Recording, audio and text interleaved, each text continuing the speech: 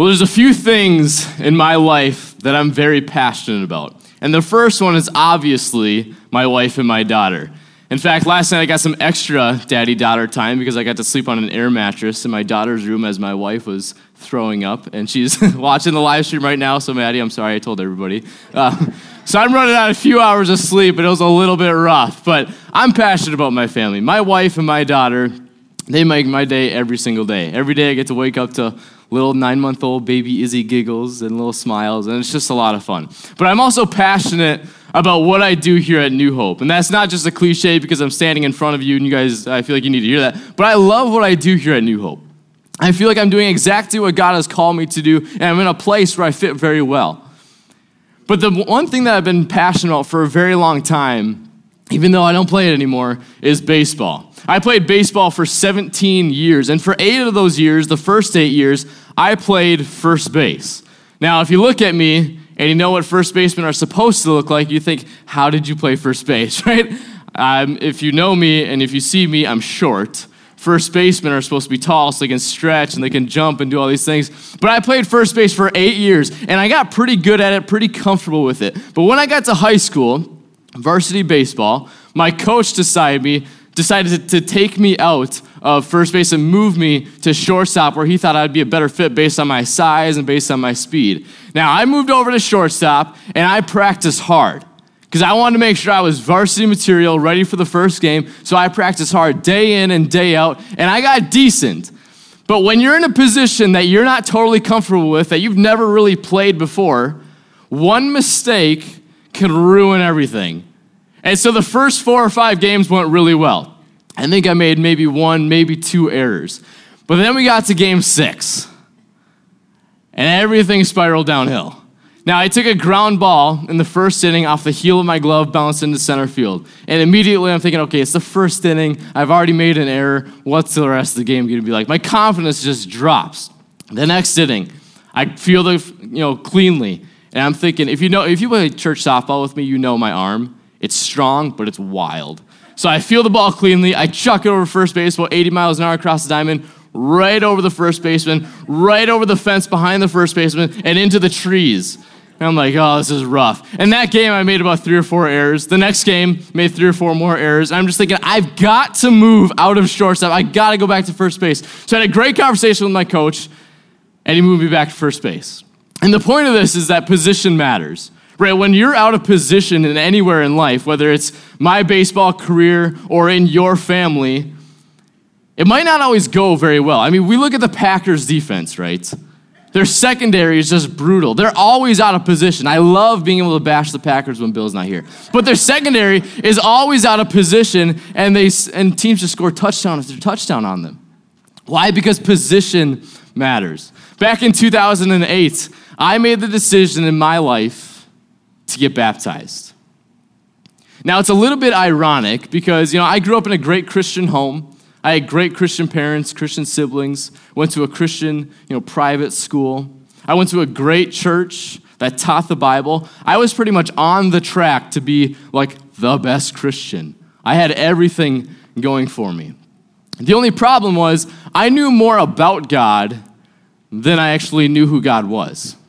It's like in one of my favorite movies, Good Will Hunting, when Robin Williams is explaining to Matt Damon, like, you can know what's in the Sistine Chapel, you can know what Fenway Park looks like, but until you've smelt the grass at Fenway Park, until you know what it feels like and smells like in the Sistine Chapel, you never really know what it means to be there. And that was what it was like for me in my relationship with God. I've been going to a great school, taught the Bible all the time. Had a great mom who prayed with me on the way to school every single day. Had great Christian friends. And I was supposed to know God, and I knew a lot about God, but I didn't really know God's heart. And God didn't know my heart. We didn't have a relationship. But I made the decision in 2008 to get baptized because I thought by getting baptized, that would be a Band-Aid for my spiritual life with Jesus. I thought that, I'm out of position in my relationship with God. I'm out of position with Jesus. But if I get baptized, I'll be right on track. And the moral of the story is position matters. We have to know where we are, we have to have the clarity of where we are now if we want to get where we're going. And so as we look forward to 2019, what do we have? One more day left of 2018. And so a lot of us are starting our New Year's resolutions, our goals, what we want to achieve in the next year. And if we want to achieve those goals, if we want to better our lives, maybe grow closer to family members, lose weight, or grow closer to Jesus, whatever it might be, if we want to achieve those goals, we have to know where we are now. And there's one of my favorite stories in the Bible that's sick. Open up to Luke chapter 2, the phrase, position matters. If you have your Bible, you can open up to Luke chapter 10. If you don't have your Bible, no worries, it'll be up on the screen for you as well. But we're going to read Luke chapter 10, verses 38 to 42. And this is a key passage to understanding who we're talking about is Mary and Martha, but to understanding where they're at in their faith, who Jesus is, and where we can be at in our faith as well. So let's go ahead and read. It says, as Jesus and his disciples were on their way, he came to a village where a woman named Martha opened her home to him. She had a sister called Mary who sat at the Lord's feet listening to what he said. But Martha was distracted by all the preparations that had to be made. And so she came to him and asked, she said, Lord, don't you care that my sister has left me to do all the work by myself? Tell her to help me. And Jesus' response is a little bit shocking, especially if you're very hospitable. Like me growing up, when my parents would leave the house, we would destroy the house, all of us siblings. I had 3 brothers and sisters. We would destroy the house. We'd play kickball, we'd play volleyball in the kitchen, and we would just destroy the thing. And then my dad would call us and be like, hey, we're on our way home, be home in 10 minutes. And my siblings would just scramble, trying to get the house ready for mom and dad to get home. And this is what I would do. I would pick up, let's just pretend this is an object that needs to be picked up. I would pick it up, and I'd aimlessly walk around the house. Why? Because it made me look busy. I didn't want to pick it up. I was too lazy. So I just aimlessly walk around the house. I maybe, take out the vacuum and just wheel it from room to room without turning it on. And I would just do nothing. That was my personality. But Mary and Martha are so different from me. When company comes over, they're getting the place ready. They're the type of women who have the salad fork, the steak fork, and whatever other fork there might be that I don't use. They want to make sure everybody's comfortable. And so Martha, she asked Jesus, she says, Lord, don't you care that my sister has left me to do the work all by myself? Tell her to help me. And Jesus responds by saying, Martha, Martha, you are worried and upset about so many things, but few things are needed, or indeed only one. Mary has chosen what is better, and it will not be taken away from her. And so the background of this story is, Jesus and his disciples, as they're walking back to Bethlehem to meet with Mary and Martha, after just doing some miracles, after healing some people, after preaching the gospel, they're coming to some of their best friends' house. Mary and Martha were some of the closest friends of Jesus. And Mary and Martha wanted to get the place ready. But as they get so distracted, or as Martha got so distracted by getting the house ready, Mary actually chose what was better. And that was sitting in the other room with Jesus. But what I love about this passage is something that we miss if we read this passage way too fast. Now, this book is written by a man named Luke. How do we know that? Because it's the book of Luke. That's easy. But this book is written by a man named Luke. And if we know anything about Luke, Luke is a doctor. Now, if you're a doctor, you're very detail-oriented. Unlike me. I'm not very detail-oriented. But as Luke speaks, he doesn't just write like, hey, Mary and Martha, they were cleaning up the house, and then Mary decided to go sit in the other room with Jesus. He doesn't say, Mary decided to go, sneak into the room, into the corner of the room, and sit quietly as Jesus talked to the disciples. In fact, Luke, he gets very specific about what Mary had chosen to do. It wasn't that Mary had just gone to be with the disciples and Jesus. Verse 39 says that Mary sat at the Lord's feet and listened to what he said. Now, this is a key detail that brings this whole passage alive and together and brings out so much depth and meaning. Because back in Jewish culture, because Jesus and the disciples and Mary and Martha, they're all Jewish people living in Israel, whenever a teacher or a rabbi, or what we would call a pastor, would teach or speak, people wouldn't sit in a worship center in chairs like how you're just facing me sitting down in chairs. If a teacher was teaching, they wouldn't sit in desks and learn. They wouldn't stand up and talk to each other. What the students would do is they would get down on the floor at the feet of the teacher and listen to what the teacher had to say. And what this is it's an act of humility. And it's an act of submission. And what Mary is saying, just by her actions alone, is that she's not just with Jesus listening to his words, her whole life is submitted unto Jesus.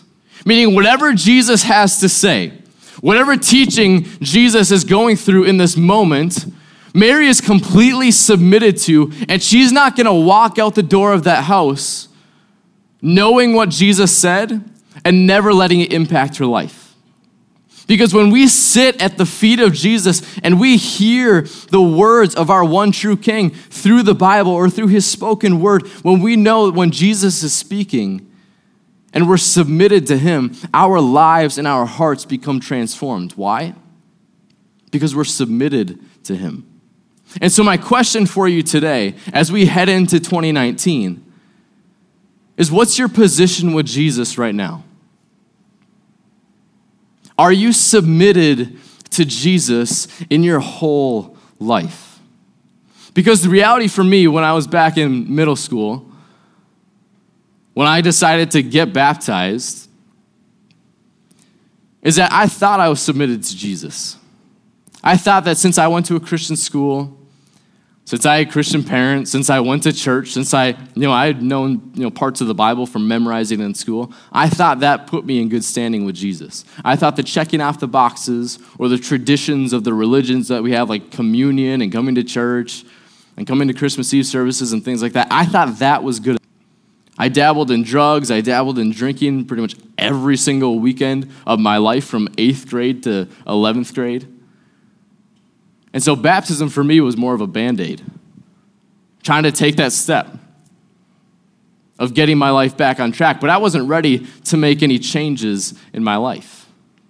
I wasn't genuinely ready to submit my life to Jesus. I just wanted to go through the motions so that I could tell myself that I was submitted to Jesus. And so as we look forward to 2019, no matter how 2018 has gone, we need to ask ourselves, because we need clarity of where we are now if we want to know where we're going. We have to genuinely ask ourselves if we are submitted to Jesus. If we are humble enough in our own personal and spiritual lives to listen to what Jesus says and have him mold and shape our heads in our hearts in order to change our lives. But what does this mean to sit at the feet of Jesus? And what does it mean to submit your life to him? To find the answer to that, we have to go back to the book of Proverbs. And in Proverbs 3, verses 5 and 6, it says, "Trust in the Lord with all your heart, and lean not on your own understanding, but in all your ways submit to him, and he will make your paths straight." And so what does it mean practically in our lives to submit to Jesus? It means in everything that we do, in every situation that we are in life, in every decision that we have to make in our lives, we must acknowledge God's presence in that. We must ask God, and this is one of my biggest shortcomings in my faith. I'm really good at reading the Bible. I'm really good at studying, and I'm really good at waking up and praying and going off my day. But when there's big decisions to be made in life, for example, my wife and I just closed on our house on Thursday, our new house that we just got, which is amazing. But through that whole process of the last month and the few weeks before that when we were looking at that, I was deciding to buy it, prayer was not the number one thing on my list. And I hate to say that because I'm speaking to you about submitting to Jesus, but I just want to be honest and humble in that. And that's one of the areas of my life that I have to grow in coming 2019, that I have to submit to Jesus in. Because in our big decisions that we make in life, it's so easy to just say, I'm going to this college. Why? Because I want to. It has my major. It's so easy to say, we're going to move into this house. We're going to buy this one. Why? Because it's a great house. It's a great investment. It's so easy to say, this is how much I'm going to save. This is what job I'm going to take. And do all these different things. But if we're not acknowledging God, if we're not talking to God, and we're just running our own lives, then it'll show us areas in our life, Jesus. But what's the point? Why do we have to submit to Jesus? Why can't we live our own life? Why can't we just call the shots? Well, the reality is that you can. Plenty of people do. I did for a long time in my own life. But what does Proverbs 3, 5, and 6 say? It says, in all your ways submit to him, and he will what? He will make your paths straight. Sometimes we wonder why things don't work out in life. Sometimes we wonder why we can't get past the busyness and the craziness of our own families or our own personal lives. Sometimes we wonder why we can't get out of debt. Why we have so many broken relationships with family members or with friends. And in a lot of those cases, the reality is that we're not submitting to Jesus. We're not acknowledging him in everything. We've decided and we've made the choice to go down our own path. And so what I love about this story with Mary and Martha is I think it paints a picture of three types of people that we have today. Now, the first type of person is who I wish to be, but I don't know if I can ever be. The first type of person is like Mary. Those who know how to serve. Those who do it diligently. But they also know how to sit at the feet of Jesus and submit to him. The second person is like Martha. Those who know how to serve diligently and do it with the best of intentions. But oftentimes we miss that one thing that Jesus was talking about. Sitting at his feet, worshiping him, submitting to him. We're so good at the doing. We're so good at putting our hands to the plow and serving people or serving Jesus. But if we forget to worship him or submit to him in our service to him, then we're forgetting what it's all about. And then the third person isn't even in the same house as Jesus. And I don't say that out of judgment because that was me for a long time. Growing up in a Christian home, growing up next to Christian people, going to a Christian school, I thought I was sitting right next to Jesus, looking at him face to face, heart to heart, every single day. But the reality of my own life is that I wasn't even in the same zip code as Jesus was. But like I said, if we want to get where we want to go, we have to know where we are. And oftentimes there's that saying, the past is only the future with the lights on. Right? Our past and our present can define our future, but the good news of Jesus is that he offers us a second chance. The good news of Jesus is that every single morning we wake up to new mercy and new grace. Not just the day that we got saved, but every morning, remembering that he saved us, he loves us, and every day is a new second chance. And so I want to ask you, is your life submitted to Jesus?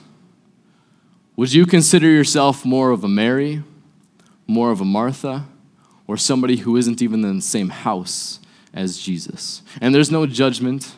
There's no, oh, this person's there, and I'm here. The only thing we have to know is where we are and where we want to be with Jesus. If we want to make 2019 a better year, not just practically, not just as better people, but as people who know God's heart and who want to grow closer to our King.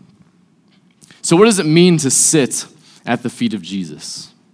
Well, there's a few things that I believe it means to submit to him. And the first one, to submit or to sit at the feet of Jesus, it implies a readiness to accept and obey what Jesus teaches. In other words, your worldview of the entire world, how you view the world, how you view people, how you handle breaking news, how you handle politics, how you handle social media, how you handle family, everything, your worldview is shaped not by the world, but it's shaped by the Word of God.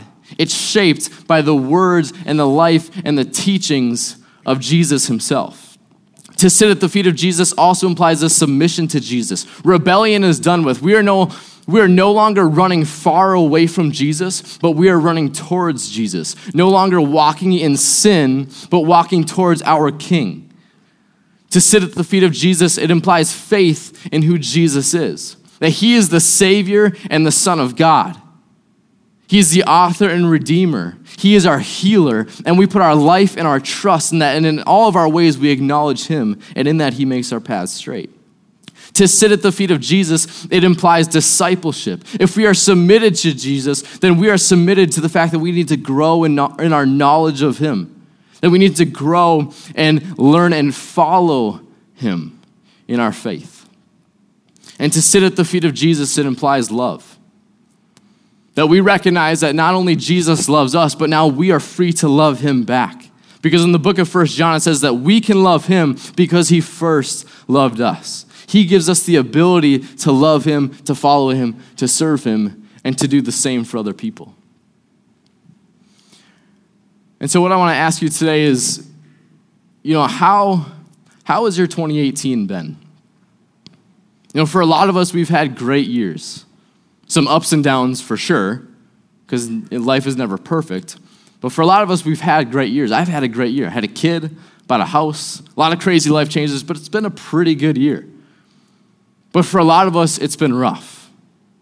And I've had my rough years. I've had years where multiple family members have passed away, where family members have lost homes. And for a lot of us sitting here today, I think some of us are going through those types of years. And my challenge for you today is that as we make goals and resolutions for the coming year, that we don't just look at our lives and say, I want to lose 20 pounds. I mean, it's great. That's healthy for you to do. If you need to do that, do that. If you want to get out of debt, set a budget. That's fantastic. Do that. We need to do whatever we can do to practically better our lives. But we need to understand that we cannot find peace, we cannot find healing, and we cannot find salvation anywhere outside of submitting our lives to Jesus. And so my challenge to us today is that we do that. Is that we look at our entire lives, and if we need to sit down today and say, Jesus, my life is yours, say and give our lives to him, then I encourage you to do that. But a lot of us in the room, we've done that before. And so what I would encourage you to do if you have done that before is look at areas in your life like I've done with my life over the past week. Over the past week, as I've prepared for this message, I've looked at my own life and I've thought, when I make big decisions in life, I need to spend more time in prayer. I need to be consulting Jesus. I need to be acknowledging God that he is the one who puts this all together. So why am I not praising him? Why am I not allowing him to speak into my life instead of me just signing papers and moving forward with things? That's one of the things that I just want to be honest with. And so for all of us, I think that we need to look at different areas of our lives, maybe sin struggles in our lives. Maybe nobody knows about these things, or maybe everybody knows about these sin struggles, but we need to buckle down, submit to Jesus, acknowledge him, and allow him to change us.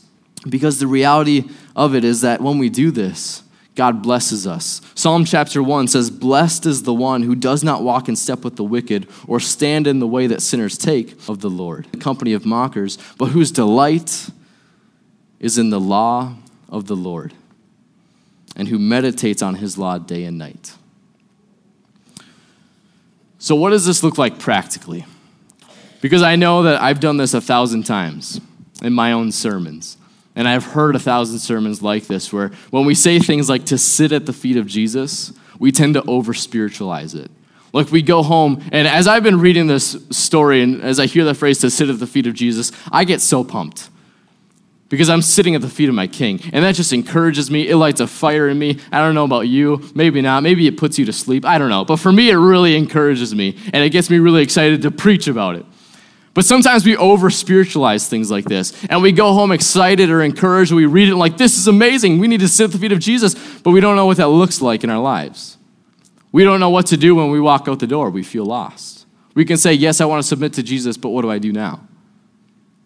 And so here's what I would encourage you to do. And this is something that I'm not always the best at, because my personality, I like to do things. I'm a mover. It's really hard for me to sit down for 30 minutes and read a book, or to sit quietly in prayer. But I would encourage you to sit down for 30 minutes a day, whether it's the start, the middle, or the end of your day. Just sit down for 30 minutes and read a chapter of the Bible and spend some time in prayer. And I know that that's a difficult thing to do sometimes because we have busy days. But my challenge to you today is that we submit our lives to him. And if this is one of the areas that we need to submit our lives to, reading the Bible, or if prayer is one of the areas that we need to submit to Jesus to, then we need to do the hard work and maybe even discipline ourselves to do it. But sitting at the feet of Jesus and reading his word and taking it in and allowing it to change us and transform us, it means peace. We can live in peace knowing that the Son of God that we are submitted to has saved us by his death on the cross. Sitting at the feet of Jesus, it means holiness. If we submit to Jesus and to the Bible and his teachings, we learn of Jesus' sinless life that he lived, which pushes us, which teaches us to run from sin and run towards holiness. Sitting at the feet of Jesus, it means strength. As we read the teachings of Jesus, as we read about his power, it gives us strength. And sitting at the feet of Jesus, it means wisdom. Jesus, as the Son of God, had infinite wisdom about so many situations in life. And even outside of Jesus, and we read the book of Proverbs and the book of Psalms, and there's so much wisdom packed into the Bible that if we take the time every day to read the Word of God, we're going to grow in wisdom. Not just knowledge about a man named Jesus, not just knowledge about a God who's up in heaven somewhere, but we're going to grow in our wisdom and in our relationship with him. And lastly, sitting at the feet of Jesus, it means passion. Like I said, when I read this verse, and when I read sitting at the feet of Jesus, it gets me excited. And it gives me passion. Why? Because one of the things that makes me a little bit nerdy is I love the Bible. It's hard for me to read, but when I do it, I absolutely love it. Because the Bible isn't just a book about a man. It's not just information about getting out of debt. It's about our Savior. It's about how to walk in freedom. And so I would encourage you as 2019 gets started, where in your life do you need to submit to Jesus? Is it in your reading? Is it in prayer? Is it in your finances, your relationships? Or does it mean that you just need to get started with Jesus? Whatever it is, our prayer team is going to be down below on both sides of the stage after the service. I would encourage you to come on up and spend some time in prayer. They don't judge, they pray for everyone. They've prayed for me.